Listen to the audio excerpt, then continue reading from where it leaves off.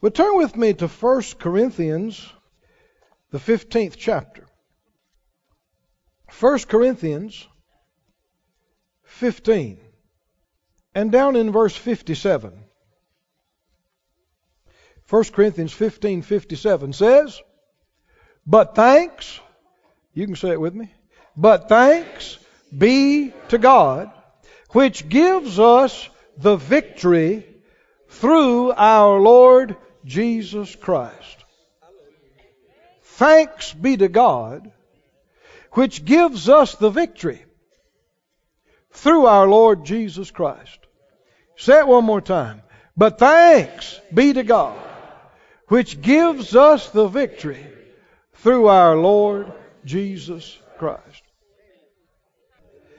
Now turn right over just a page or two to 2 Corinthians then. 2 Corinthians, the 2nd chapter. 2 Corinthians chapter 2, verse 14 says, "Now thanks be unto God, which always causes us to triumph in Christ." Hallelujah.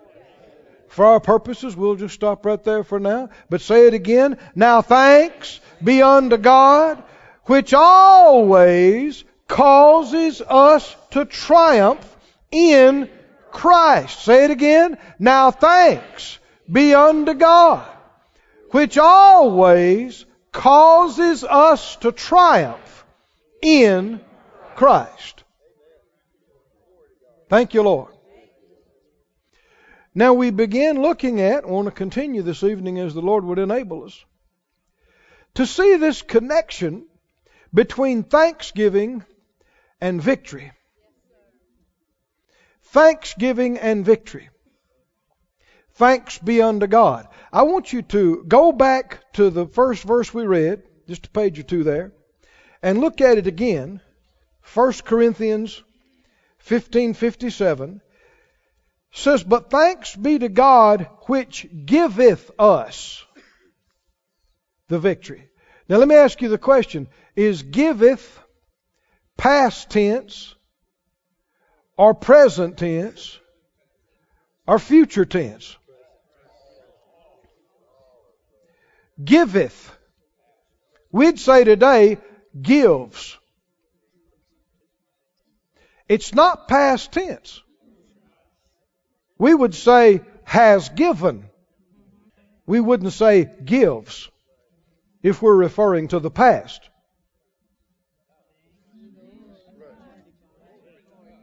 It's appropriate, it's right to thank God for past victories. We know that. But so many times that's all the understanding people have when you start talking about thanksgiving. They only know to look back and thank God for what has happened, what the Lord did do. And that's good. That's excellent. But we're talking about something else.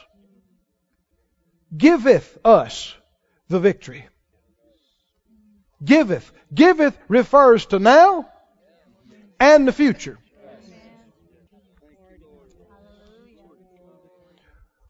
Would we be thanking God for something that hasn't happened yet? Come on, read it out loud again for me. What does it say? But thanks be to God. What? Not which has given. Gives us the victory. Are we thanking God for something that hasn't happened yet in the natural? Giveth. We're talking about present and future victories. But we're thanking God now. Is there a connection between thanking God now and experiencing victories tomorrow? Yes, there is. And that's what we want to dwell on. Go to 2 Corinthians. Same thing is there. 2 Corinthians, the 2nd chapter, 14. Read it out loud with me again. What does it say? Now, thanks be unto God, which always causes. Has caused? No. Causes, and this has got to be future tense. He's talking about always causes. Causes now and perpetually causes. Tomorrow after tomorrow after tomorrow without end. Always causes us to triumph in Christ. Now again, is he thanking God about victory and triumph in the future? Yes, he is. So while it's good to look back and thank God for victories and triumph that he's given us in the past, it is a powerful thing to thank God now for victory and triumph not yet experienced. It is an accessor of grace. It is an accessor. Now think about it. Isn't it faith to thank God for something you don't see yet and something you don't feel yet? Isn't that faith? And isn't it, by faith that we access the grace wherein everything's been provided for us in the redemptive work of the Lord Jesus? Yes. And one of the simplest ways, and yet one of the most powerful ways to get in faith and to stay in faith is to simply thank God continually. Not in a dead religious ritualistic way, but in a believing way. In a sincere way, in a genuine way. Thanking God, thanking God, thanking God, thanking God. I know you've heard me tell this before, but it'll bear repetition. Young man came to me, this must have been 20-some years ago, after a service, and he said, "Brother Keith, I need help." I said, "What can I do for you?" He said, "Well, I smoke, and I want to quit, but I can't. I've tried everything in the world, and I just can't quit." Now, first of all, Phyllis touched on this Sunday. There's a lot of people that are in so much condemnation about smoking. But you can love the Lord with all your heart and smoke like a stack. It's just a bad habit. Ain't nobody going to hell for smoking or drinking or lying or stealing or adultery. Did you hear me? Because the blood of the Lamb can cleanse from anything and everything that defiles or is wrong or harmful or damaging. No. But this young man wanted to be free. Now, if you smoke and you like to smoke, well, you ain't going to get free. But if you decide you want to get free, well, there is help. But don't stay away from church. Don't stay away from God because you smoke. That's ignorance. He said, "Brother Keith, I've thrown away a cigarette by the carton. I've been prayed for. I don't know how many times. I've had stuff put into me and stuff cast out of me, and I've rebuked and bound, and I've been to this one." He went through all kind of stuff, and he said, "And I'm still smoking. I can't quit.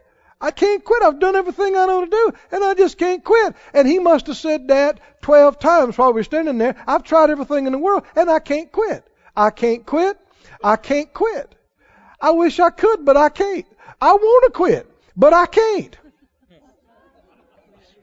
Now, what does he believe? He believes he can't quit. And where is he? He's bound. Is he thankful for anything in this situation? No. No.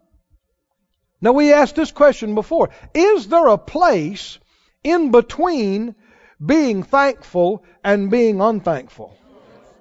Is there a place where you're not thankful, but you're not unthankful either? You're neither one. There is no place like that, which means if you're not thankful, you're unthankful. Don't let that get away from you now. So I told him, I said, "Well, will you do what I tell you to?" He said, "Oh, Brother Keith, don't ask me to throw my cigarettes away." And I've been praying. I said, "I'm not going to ask you to throw anything away." He said, "Okay." I said, "Will you do something? I'm going to ask you." He said, "I don't know. Is it hard?" I said, listen. Are you willing to? I said, "You can do it if you will. Are you willing to?" He said, "I guess. What is it?" I said, "Never again say I can't quit. Treat it like cuss words. I mean, not one more time let that come out of your mouth." Remember the scripture said, "Your words have been stout against me." The Lord says you're free and you say you're bound. You're contradicting Him. You're opposing Him, His words with your words. And how many know Colossians says He has delivered us from all the power of darkness? Has. Which means you're free. Whether you look it and feel it, experience it or not, it's bought and paid for. I said, "Never again say I can't quit." He looked at me with a puzzled look. I said, "You going to do it or not?" "Well, I said, "You can. It's totally up to you." I said, "You've tried all this other stuff. Won't you do this?" He said, "Well, I reckon I could." I said, "Good. And this is what you say. Every time anything reminds you of a cigarette or nicotine, I want you to say, 'Thank you, Lord, for setting me free from cigarettes.'" He said, "When I get free?" I said, "Right now." He said, he started to say, "I can't quit." He said, "I can't." I said, "You said you weren't going to say that anymore." Now there are people that are mock and scoff at this. "Oh, saying that ain't going to make any difference." Well, you're going to stay in bondage. Because you don't believe what Jesus said. You don't believe the Bible. As long as you scoff and make fun, you're just going to stay bound. And I'm talking about this example, but I know this works in every area. It works with alcohol. It works with drugs. It works with pornography. It works with, overspending. It works with anything. You need grace. You need help. You need to quit begging and pulling and talking about what you can't. And you need to start thanking God. Oh, come on now. You need to start thanking God for the answer and for the help. And that's an act of faith. And it'll access the grace that you lack and need to make the difference. Maybe in and of yourself, you're not enough and don't have enough to get it done. But God's grace is sufficient. I said, every time you pull out a cigarette and you light it up, I want you to say, "Thank you, Lord, I'm free from nicotine." In between drags, in between puffs, I want you to say, "I'm free. Thank you, Lord, for setting me free from cigarettes." Thank you. He said, "Yeah, but I'll be smoking." I said, "I know it." I said, "You're already smoking. You've been smoking for years." I said, "Will you do it?" He said, "But I'll be smoking, Brother Keith." I said, "I know you'll be smoking."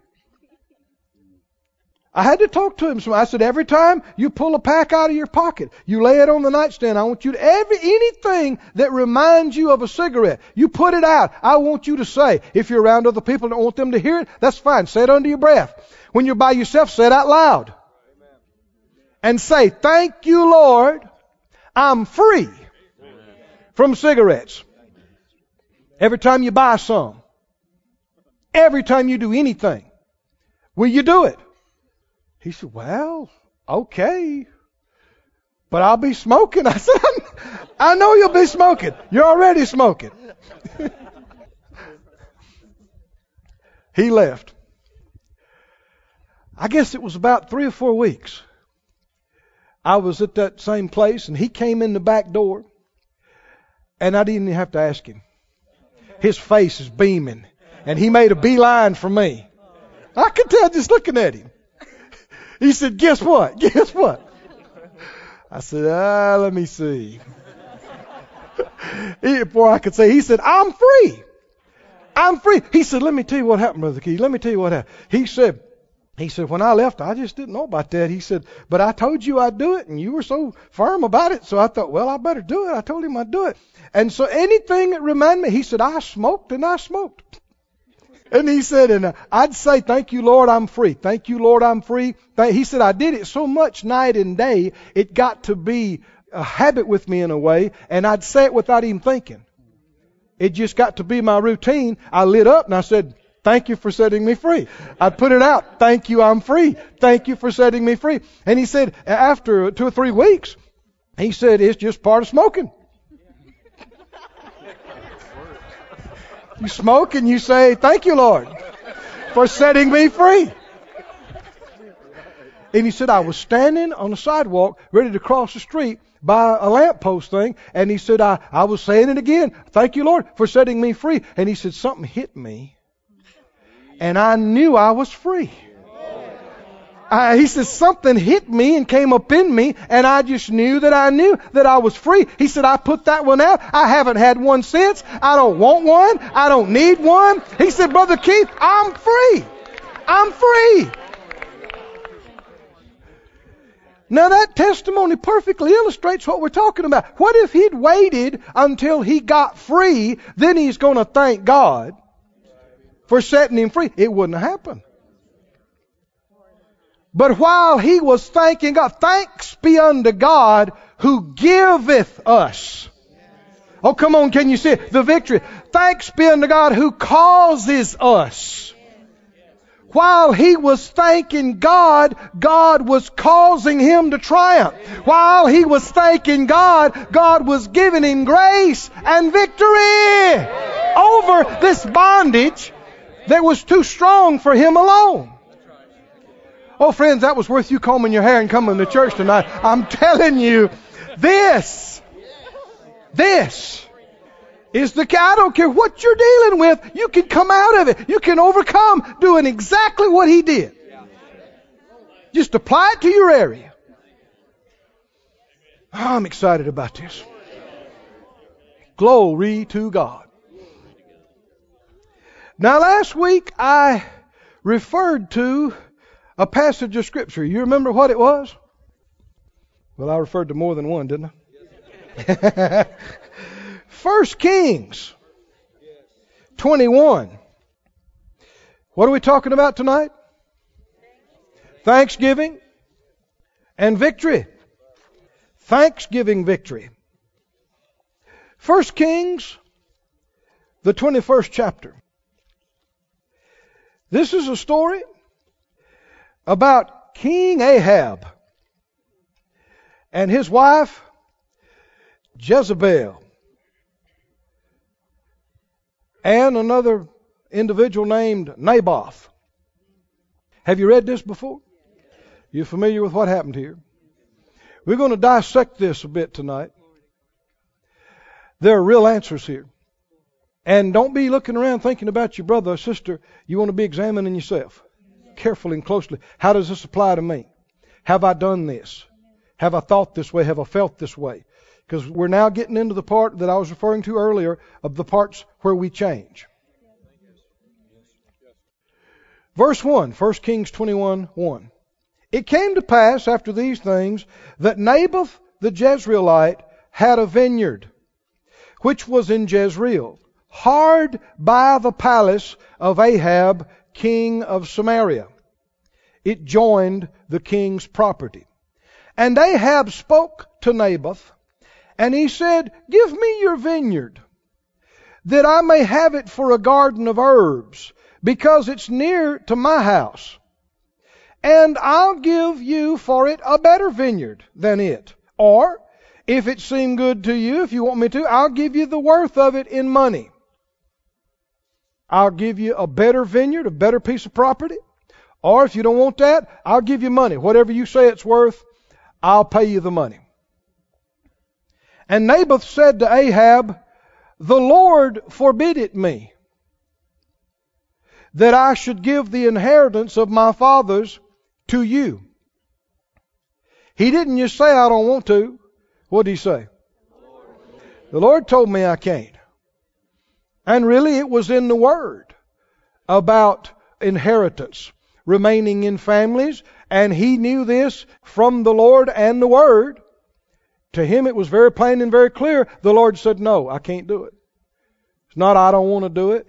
Not I'm looking for a better deal. The Lord told me, no, I can't do it. Now, I suspect that was kind of difficult for him to tell him. Him being the king and all. And of course, King Ahab has got a terrible reputation for being a cruel man, a destroyer, a murderer, a worshiper of false gods, you name it. And I'm sure Naboth felt like he was taking his life in his hands to refuse him and tell him, no, I'm not going to sell it to you. I can't. And I think you can hear it in his language. He's not saying, no, I don't want to sell it to you. He said, I can't. The Lord has told me no. I can't sell it to you.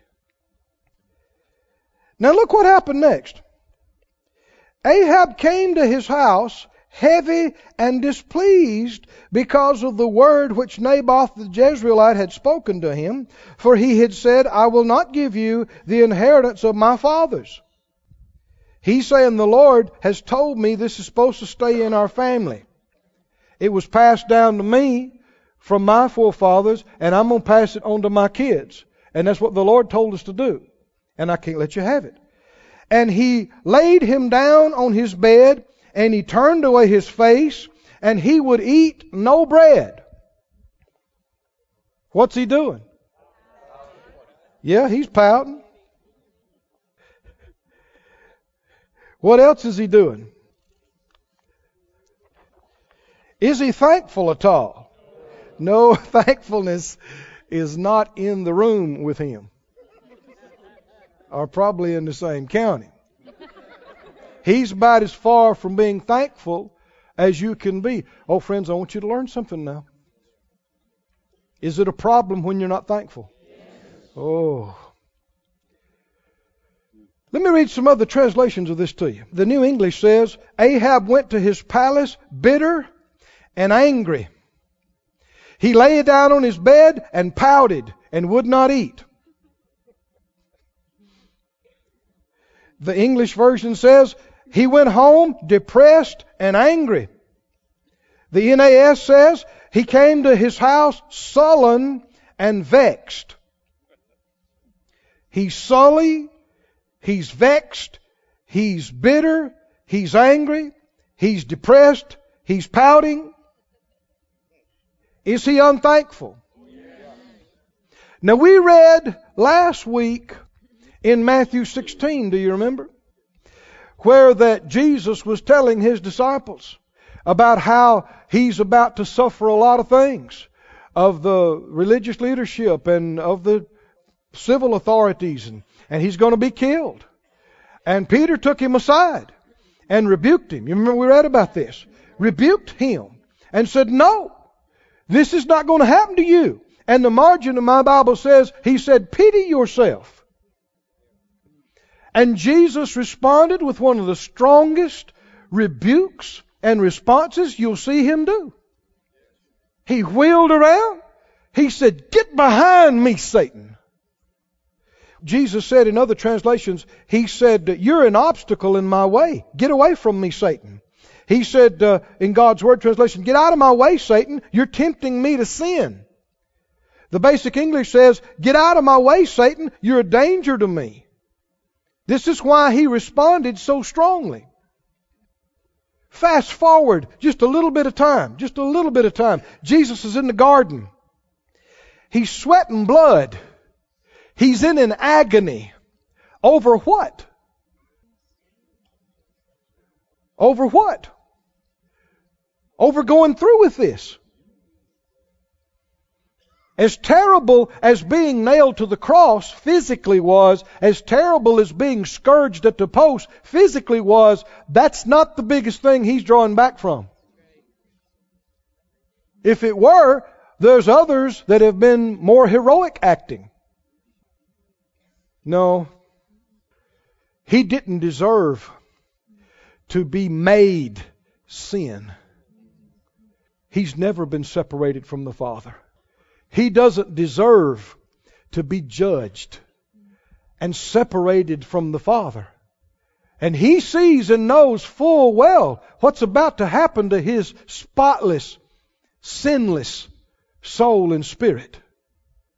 He took in himself, or allowed to be put in him and on him, all the terrible, horrible sin of every human being that has ever lived and ever will.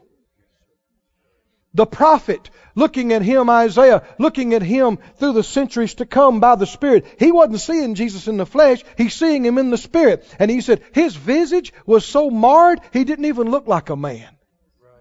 What the soldiers did to him alone wouldn't have been enough to do that. To say it doesn't even look like a man. This is what happened to him inside. He didn't deserve it. He never sinned. But he knows he can't let himself think about that for one moment. Oh, come on, can you see it? He said, you're a danger to me. You're tempting me to sin. You don't care about the things of God. You're talking about the things of men. The margin says, pity yourself. And he rebuked Peter sternly. Is self-pity a dangerous thing? Oh, friend, it's just absolutely one of the most dangerous things there is in all the life experience. What's Ahab doing right now? Is he feeling sorry for himself? You see all the evidences of it, don't you? He came home. He fell across the bed. He won't eat. He's so sad.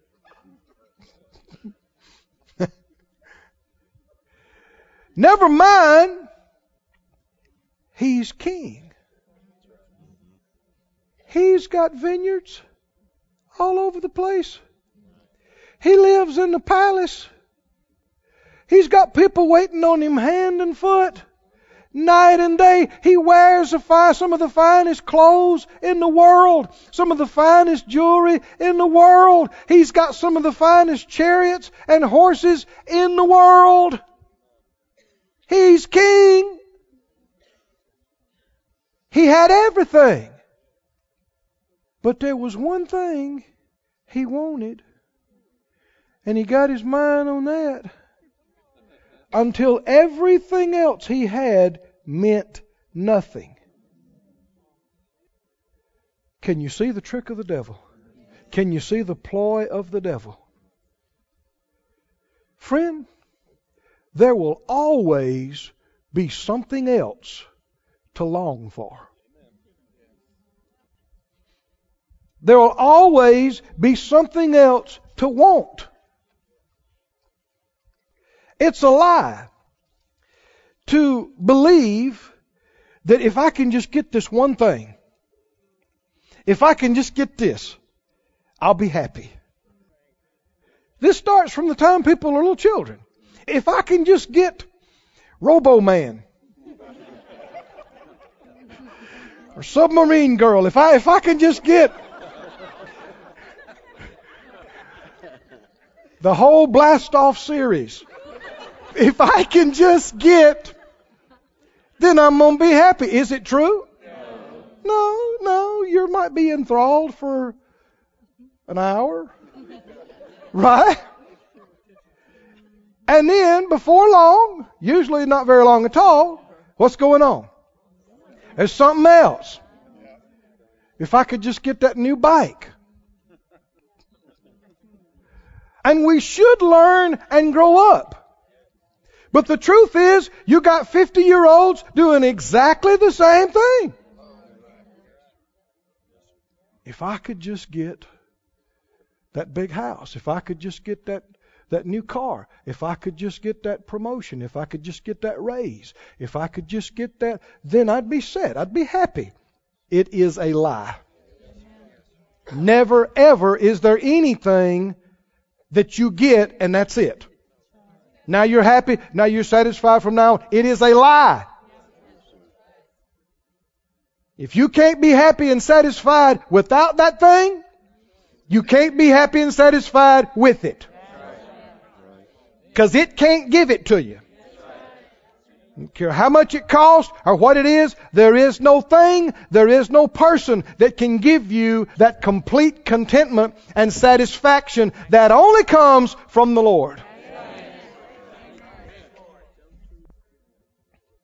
Thank you, Master. The Scripture says, Proverbs 27:20, don't turn there, just listen, says, hell and destruction are never full, so the eyes of man are never satisfied. There's always something else to get your eyes on and to get to wanting. Ecclesiastes 5:10. Ecclesiastes 5:10 says, he that loves silver shall not be satisfied with silver. He that loves abundance, he won't be satisfied with increase. You say, well, if I can just make $1 million, I'll be happy. No, you won't. You'll want 10. Well, if I could just make $1 billion, I'd be happy. No, you won't. Oh, if you can't be happy with $100, you can't be happy with $100 billion.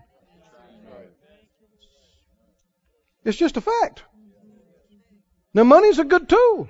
It's good to have it. It's good to use to help other people and meet your needs. But you cannot be satisfied and made content. There is not any amount of money that'll give it to you. Think about it. Ahab is the king. Think about what this man has. Think about how he lives. He ain't tied his sandals in 20 years.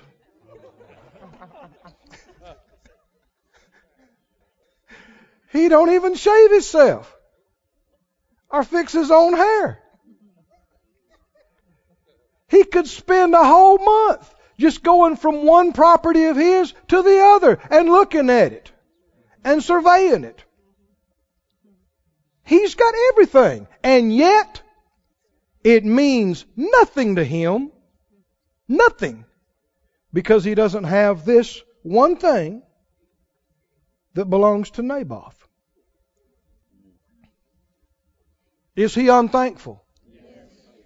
Is he feeling sorry for himself? Yes. Now see, let's go back and examine this. How did this happen? How did this get to this place?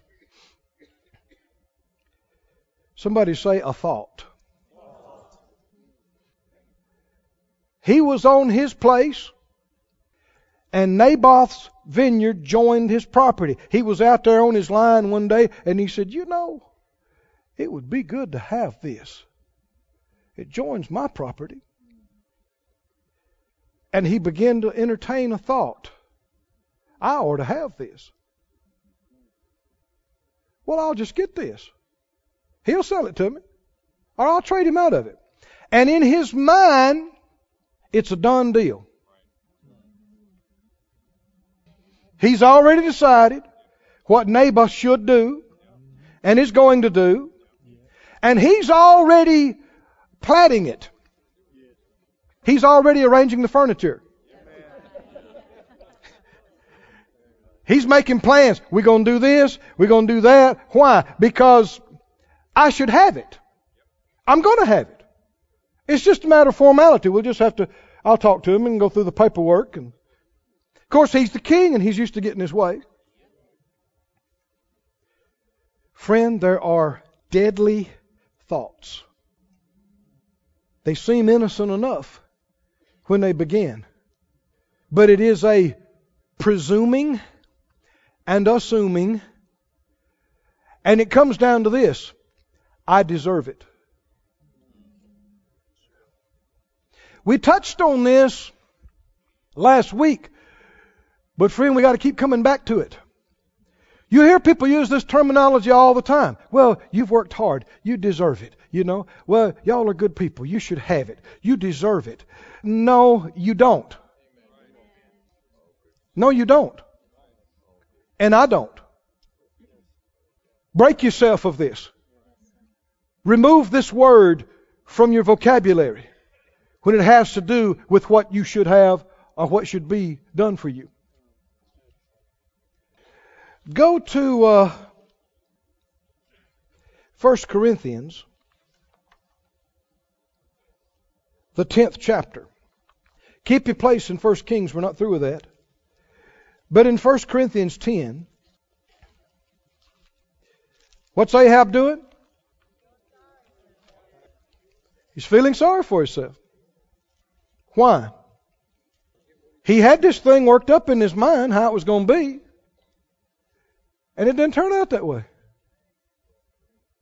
And so now he's completely unthankful about everything else he has and is obsessed with this one piece of land and has decided he can't be happy unless he has that. 1 Corinthians 10:30. 10:30. He says, if I by grace be a partaker, why am I evil spoken of for that for which I give thanks? Say it out loud. By grace, a partaker, for that for which I give thanks. Is there a connection between giving thanks and being a partaker? Is there a connection between being a partaker and grace? The only way God will be able to make you and I a partaker of what's provided is by grace. Faith's involved, but it's by grace. And the Lord said this to me some years ago. There's two statements we've been talking about, and I've gotten so much more light than I've ever had about it before. I'm excited about it. He said to me, you cannot be gracious to someone who feels they deserve it. Impossible. If someone feels it is owed to them, they deserve it, they have made it impossible for you to minister grace to them. Can you see this? And this is so with God. Which is why half the New Testament deals with works versus grace. And he keeps telling you again and again, you are saved by grace through faith, not of works. It's the gift of God. Why are you saved? Not because you earned it, not because you deserved it, not because God owed it to you. It's a gift. Completely by His grace. But if you stand up and start hollering about, you got to do this for me, you owe me, now you've made it impossible for Him to give you grace. Let's say if Ahab had gotten in faith about it and just stayed happy and free and stayed thankful and said, well, okay, hey, it's your vineyard. I understand. All right. And he was gracious with him, even though he was his subject. Then it would have been, I don't know if the Lord would have done it or not, but it would have been possible for God to be gracious. Oh, come on, can you see it? And for Naboth to be gracious. And say, well, look, the Lord's told me it's okay. I can let you have this. In that case, he would have been pleasantly surprised. And thankful, because he wouldn't have felt like he deserved it or it was owed to him at all. He'd have went, glory to God. The Lord's been gracious to me. But when he's already got it made up in his mind, he's supposed to do this.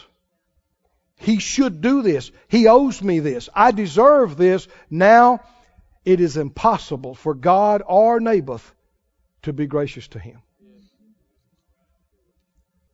And when you take it out of the realm of grace, you cut off all that God can do for you. Is this serious or not? I've said this for years. I didn't even know fully what I was saying, and I'm sure I'll learn more about it later, but I wrote it down.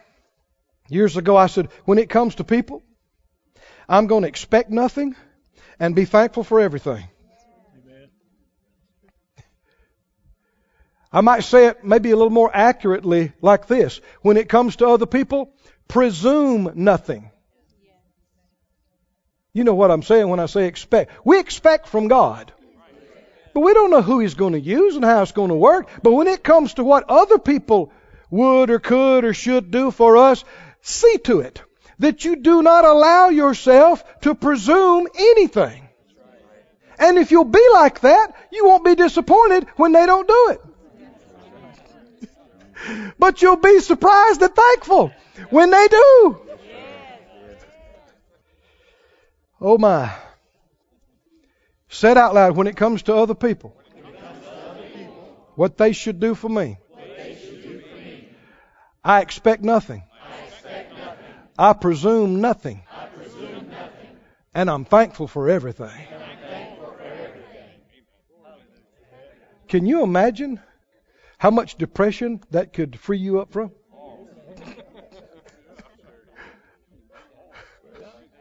Because what are most people upset about most of the time? Something somebody didn't do.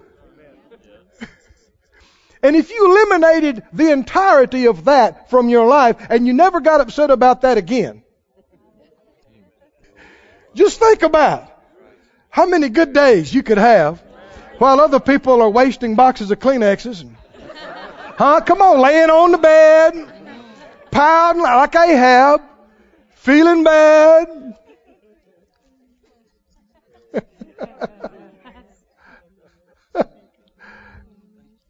If you never got upset again from now to the end of your life, if you never got upset again about something that somebody didn't do for you,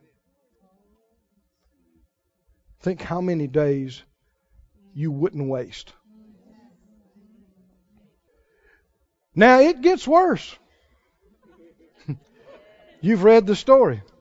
It gets much, much worse. Tell me again, how did this start? Started with a thought. Romans 8:6 says to be carnally minded is death. You're going to see in just a few moments. If you read it, you know it. Death works out of this. To be carnally minded is death. Does it matter what you let yourself think on? It's the difference between life and death. That's not an exaggeration. That's Romans 8. Amen. There are thoughts, my friend, there are thoughts that are deadly dangerous. You need to recognize them when they come. It's why Jesus wheeled around and said, "Get behind me, Satan." Because that thought, pity yourself. Oh, come on, can you see it? Can we get strong? Come on. Can we get strong in our spirit? Can we recognize any thought? You deserve better. You should have this. They owe you. Can you recognize that and go, "No! No! Get behind me, Satan. I don't expect one thing from them. And let me begin to go over everything I've got. And what God's done for me. Everything I'm enjoying." Ahab could have thanked God for the next 6 months and not gone over the same item twice. He's king. He's got everything. But no, he's laying in the bed, making himself sick, mad, hurt, grieved. Go back, let's finish the story. Jezebel, his wife, came to him, verse 5. And she said to him, "What's wrong, baby? Why are you so sad? Oh, baby." Dr. Ken Stewart preached a sermon years ago. It stuck in my mind. The title of it was, "Never Pet a Powder." That's good. That's exactly what she's doing. She came in there. She hugged up beside him. He won't even look at her. He's facing the wall. Got his head in the pillow. "What's wrong, baby?" What? What's wrong? I can't hear you, baby. What? You got your face in the pillow. What's wrong? What's wrong? A lot of people would call this being kind. Bless their hearts. This ain't got nothing to do with their heart being blessed. Poor thing. Ain't no poor thing. He's the king.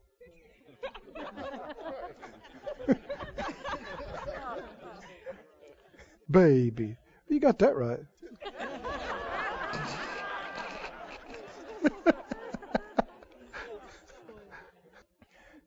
She's petting him, patting his head. Why are you so sad? You didn't eat your meal. I'm not hungry.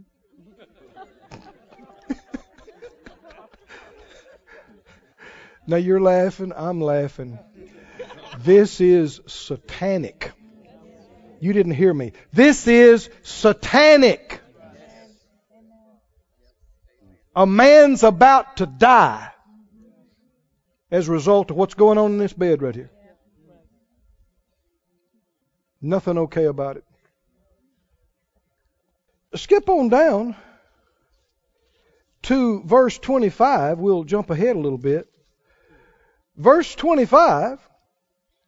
There was none like unto Ahab, which did sell himself to work wickedness in the sight of the Lord, whom Jezebel, his wife, did what? Stirred up. She helped him justify his self-pity. Did you hear me? She fed his unthankfulness and what he thought he deserved. Wonder how many church-going folk have done that. They call that being a good friend. Climbed up in bed with somebody, crying and feeling sorry for themselves, hugging them and patting them on the back, telling them they deserve better. Justifying people in their self-pity. Urging people on to stay in things and do things that's wrong. It's the devil. And he's done it through a lot of other people besides Jezebel. The list of names is too long to read right now. She's just one in a long, long, long list. But notice how she operates. She moves in and she goes, "What's wrong, baby?" He's muffled and Naboth won't sell me his vineyard. And finally she gets it. Naboth won't sell you his vineyard. No. Big old baby. His people are hurting and needing his leadership and needing him to be a man and be a king and wisdom. And he's laying up in the bed feeling sorry for himself because he's got, 900 acres of vineyard. Can you see what's going on? His people are out there hurting and hungry. His troops need leadership. His people need help. He's supposed to be a king. He's laying up in here feeling sorry for himself. How many understand? Every time you're laying up feeling sorry for yourself, there are other things you're not doing that you're supposed to be doing. And it's a dark path. It goes down, down, down.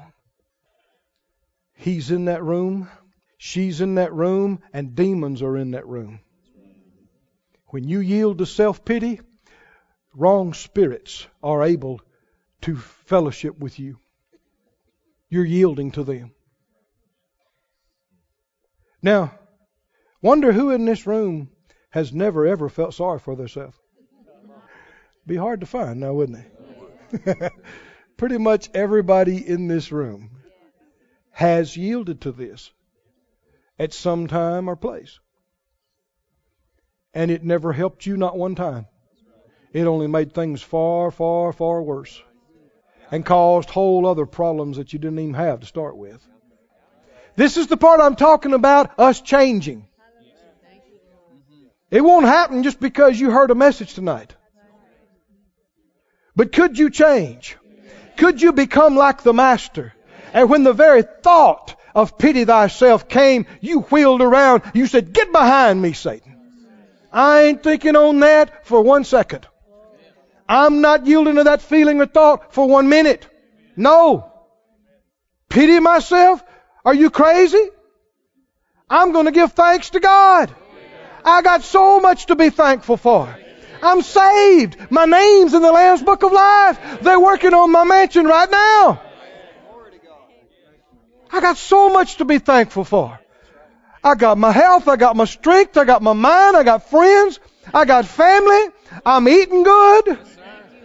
Got clothes to wear. Got a place to lay my head. And even if you don't, you got something to be thankful for. And we've already been talking about how to get the things that you don't have. You need grace. And how do you access the grace? Thanksgiving. She says, Naboth won't sell you his vineyard. He said, no. I said, give me your vineyard for money, or else, if you want me to, I'll give you another vineyard for it. Huh? And he said, I won't give you my vineyard. Is that what he said? See, he's lying. One of the most gigantic parts of self-pity is self. Self-pity is selfish.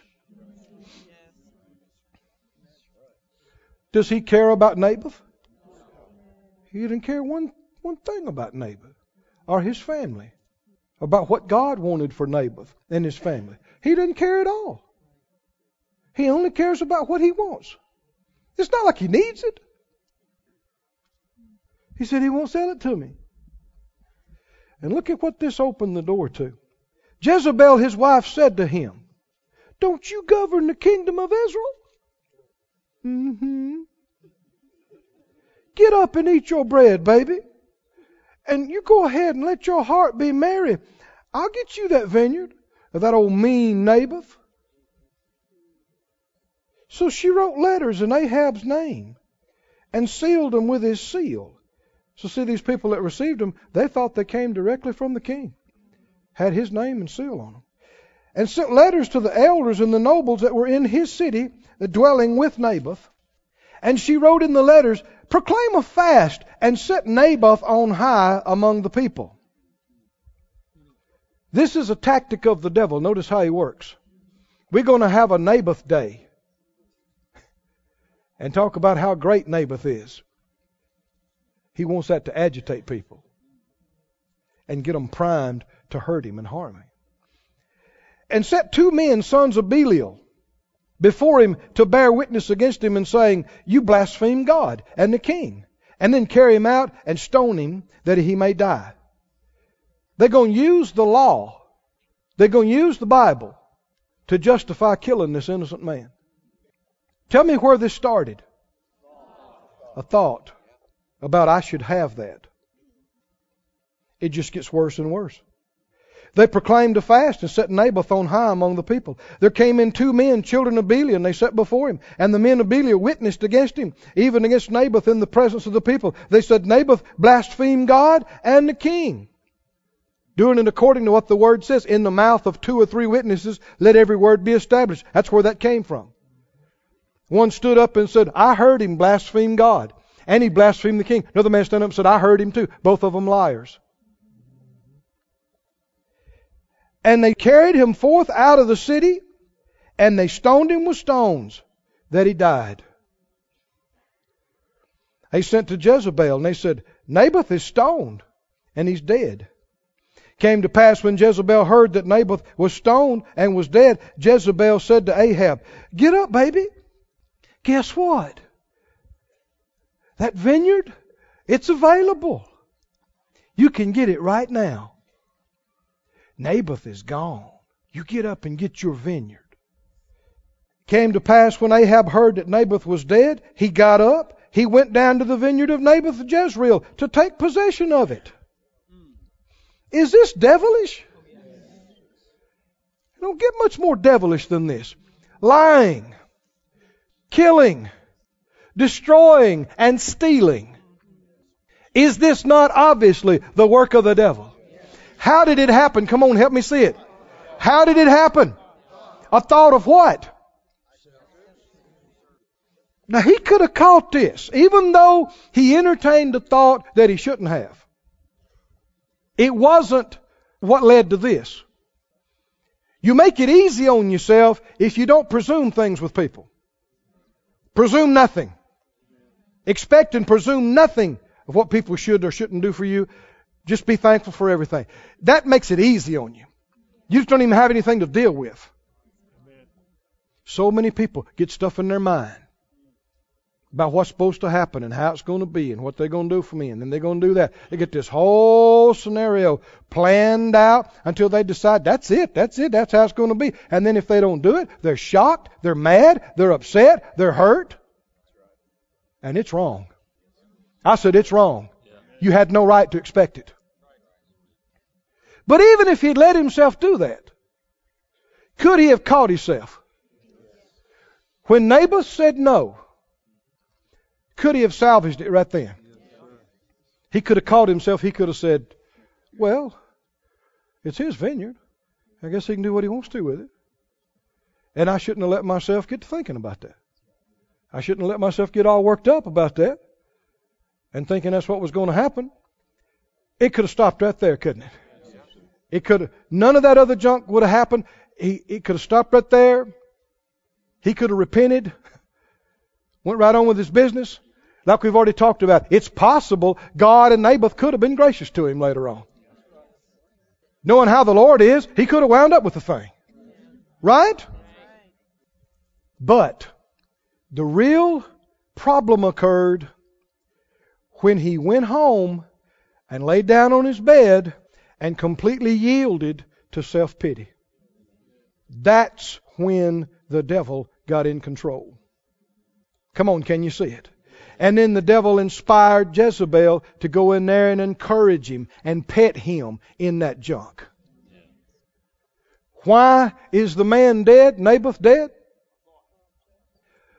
Because we already talked about that. A thought was the beginning of it, but he could have arrested that and Naboth not died. He could have repented. Why was he dead? Because Ahab felt sorry for himself. That's how he yielded to it. He's down there. Naboth's kids and spouse are crying their eyes out at home. And he's down there looking over the vineyard. He's already got 90 other ones. Now, the reason I'm talking about this, your flesh will be exactly the same way if you'll let it. Talking about yours and mine. Every one of us. You can do exactly the same thing any day of the week if you let yourself. I know it sounds terrible, it sounds unreasonable, but that's just how the flesh is, and if you yield to it, the devil will accommodate you. I don't care how much scripture you can quote, how much you pray in tongues. If you yield to those thoughts and feelings, that's how you're going to go. The word of the Lord came to Elijah the Tishbite, and he said, get up, go down to meet Ahab, king of Israel, which is in Samaria. Behold, he's in the vineyard of Naboth, whether he's gone down to possess it. And you'll speak to him saying, thus says the Lord, have you killed and also taken possession? And you'll speak to him saying, thus says the Lord, in the place where dogs licked the blood of Naboth, shall dogs lick your blood, even yours. Now, a lot of people put too much emphasis on Jezebel. God's not talking to Jezebel. Whose fault is this? Ahab. Who let himself think on all that stuff? Who yielded to self-pity and unthankfulness? He did. He's the one that picked Jezebel to be his wife. It's his fault she's in the palace. I'm serious. God holds him accountable. Now she got hers too, but Ahab's the real culprit here. When you let somebody do something for you to get what you want that you know is wrong, you are responsible for not stopping them. It's not okay to just stand by and you know they're doing something wrong to get you what you want. You say, well, I'm not doing it. I'm telling you what, God will hold you responsible.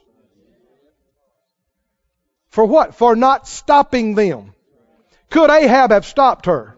He was the king. He could have said, don't you dare. Don't you touch my seal. You may not, you cannot do that. He could have stopped it. Saved the man's life. He didn't. He knew what she was doing. He wanted that vineyard. He didn't care how she got it. So the man of God found him, and he told him that. Ahab said to Elijah, have you found me, O my enemy? He said, I found you. Because you've sold yourself to work evil in the sight of the Lord. Now stop right here. How did he sell himself to do evil? Yielding to self-pity. Behold, I'll bring evil on you and take away your posterity and cut off from Ahab him that pisses against the wall and him that is shut up and left in Israel. I'll make your house like the house of Jeroboam the son of Nebat and like the house of Baasha the son of Ahijah for the provocation wherewith you have provoked me to anger and made Israel to sin. That means none of his sons are going to ever rule in his stead, and it's the end of him and his whole line. And of Jezebel also spoke the Lord. He said, the dogs are going to eat Jezebel by the wall of Jezreel. They're going to eat her too. Him that dies of Ahab in the city, the dogs will eat. And him that dies in the field shall the fowls of the air eat. None of them's going to receive a proper burial.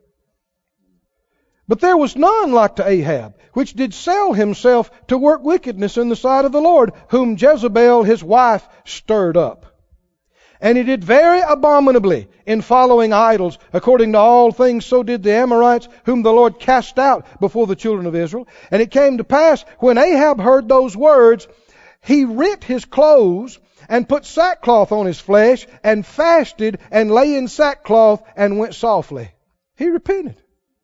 And the word of the Lord came to Elijah the Tishbite, saying, do you see how Ahab humbles himself before me? Now let's just stop right here. What does God do with the humble? He gives grace to the humble, and that includes everybody that humbles themselves. This is one of the most astounding parts of the story right here. What do you mean? Keep reading.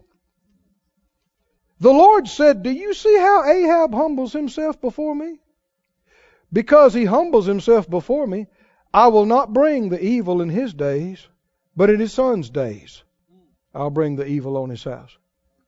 He's going to live out his life. All this judgment ain't going to come on him. Somebody say amazing. Amazing. Now let's just stop. Is God being gracious to him? Yes. Does Ahab think he deserves this? Does he think God owes him this? No way, no how. He wouldn't be repenting in sackcloth and ashes if he did. He'd be strutting around acting like something was owed to him. After all he did. And Naboth was just one in a long list. He did a lot of stuff like this. You saw the scripture. The scripture said there was none like Ahab that sold himself to do evil. I mean, he did every abominable thing you could imagine. And yet, after all this, he quit feeling sorry for himself. He quit feeling like somebody owed him something and repented before God and said, God, be merciful to me. I mean, if you're asking for mercy, that means you don't think he owes you any blessing or help. And it means you know that the judgment coming you deserve. But he humbled himself and repented and asked for mercy. Oh, this is amazing to me. This is amazing. I mean, we haven't touched all the evil that Ahab done. Just this one story is bad enough, but it's multiplied thousands of times. And yet the Lord looks at him and says, he talks to his prophet and says, did you see how he humbled himself? Did you see that? You know what I'm going to do? I'm going to postpone judgment for him because he's humbling himself like that in front of me. And all these terrible things not going to come on him. Somebody say his mercy endures forever. Say it again, his mercy endures forever. Say it again, his mercy endures forever. Oh, glory to God. Do you deserve mercy? Never. It's a gift. Let me go over this again in closing. What could Ahab have done differently concerning Naboth? Let's review. Because we never want to do anything like this or even remotely like this, right? That means we got to do something differently than what he did. What could he have done? He could have caught that thought when it first came to him about how he ought to have Naboth's vineyard. And how he's sure he'll sell it to him and let him have it. He's sure it'll wind up his. He should have caught that and cast it down. And said, no, that man owes me nothing. He could have stopped it before it ever got started right there. Even if he had missed it in that area, like we've already said, and he had let himself build all this stuff up in his mind about how he's going to have this vineyard and what he's going to do with it, he's already got plans for it, and how Naboth should sell it to him or should let him have it. When Naboth told him no, what should he have done? When he told him no, what should he have done? He would have been disappointed because he's built this thing up in his mind. But he'll live. He's got all these other vineyards, right? What could he have done? What do you do when you're disappointed? I said, what do you do when you're disappointed? You got something all built up in your mind, how it's going to be, and it didn't go that way. What do you do? What's your response? What's most Christians' response? What do? They're sad. They're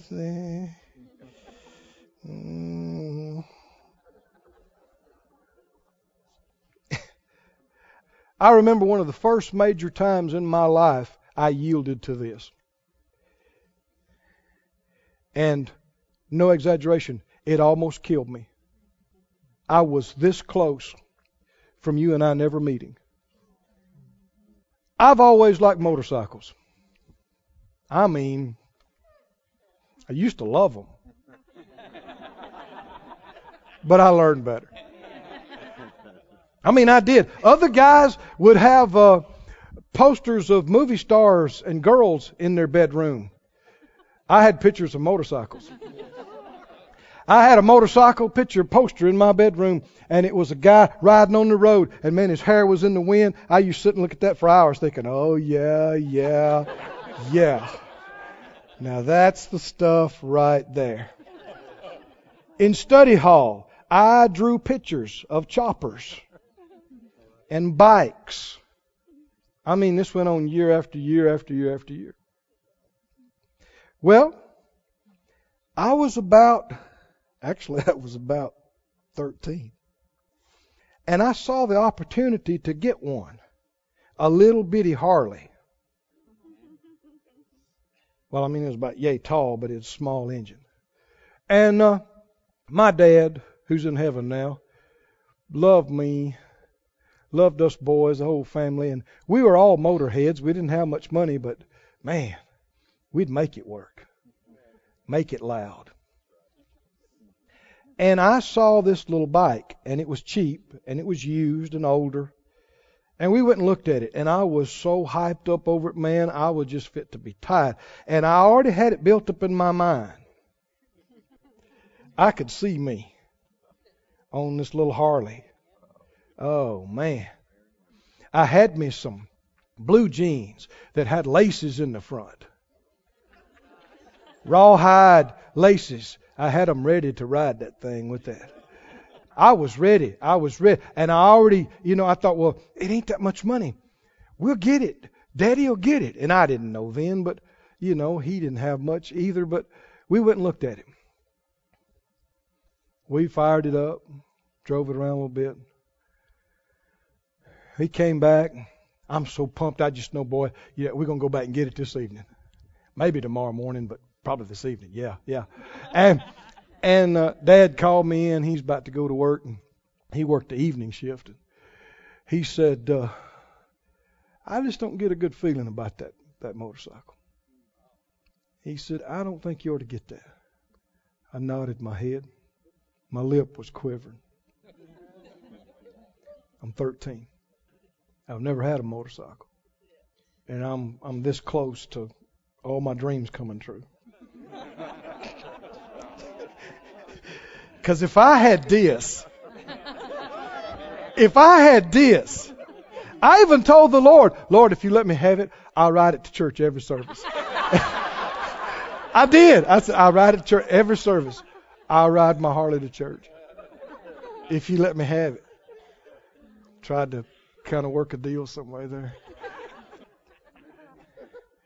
And he said, boy, I don't feel good about this one. I don't think you ought to get it. We're not going to get it. I mumbled, okay. I knew better than to pitch a fit, thank God. It's amazing how ignorant so many people's kids are. I wouldn't have dared said anything disrespectful to him. I knew better.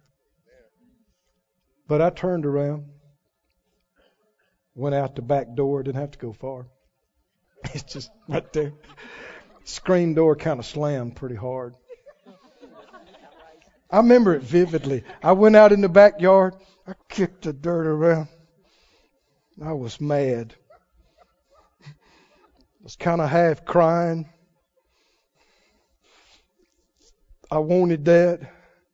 I never asked for anything. I work hard in the fields and I do everything he tells me to do. Of course, I'd never told him this. I make good grades. I'm on the honor roll. I pull the corn. And other guys go swimming. And I don't go. I stay and bush hog the pasture.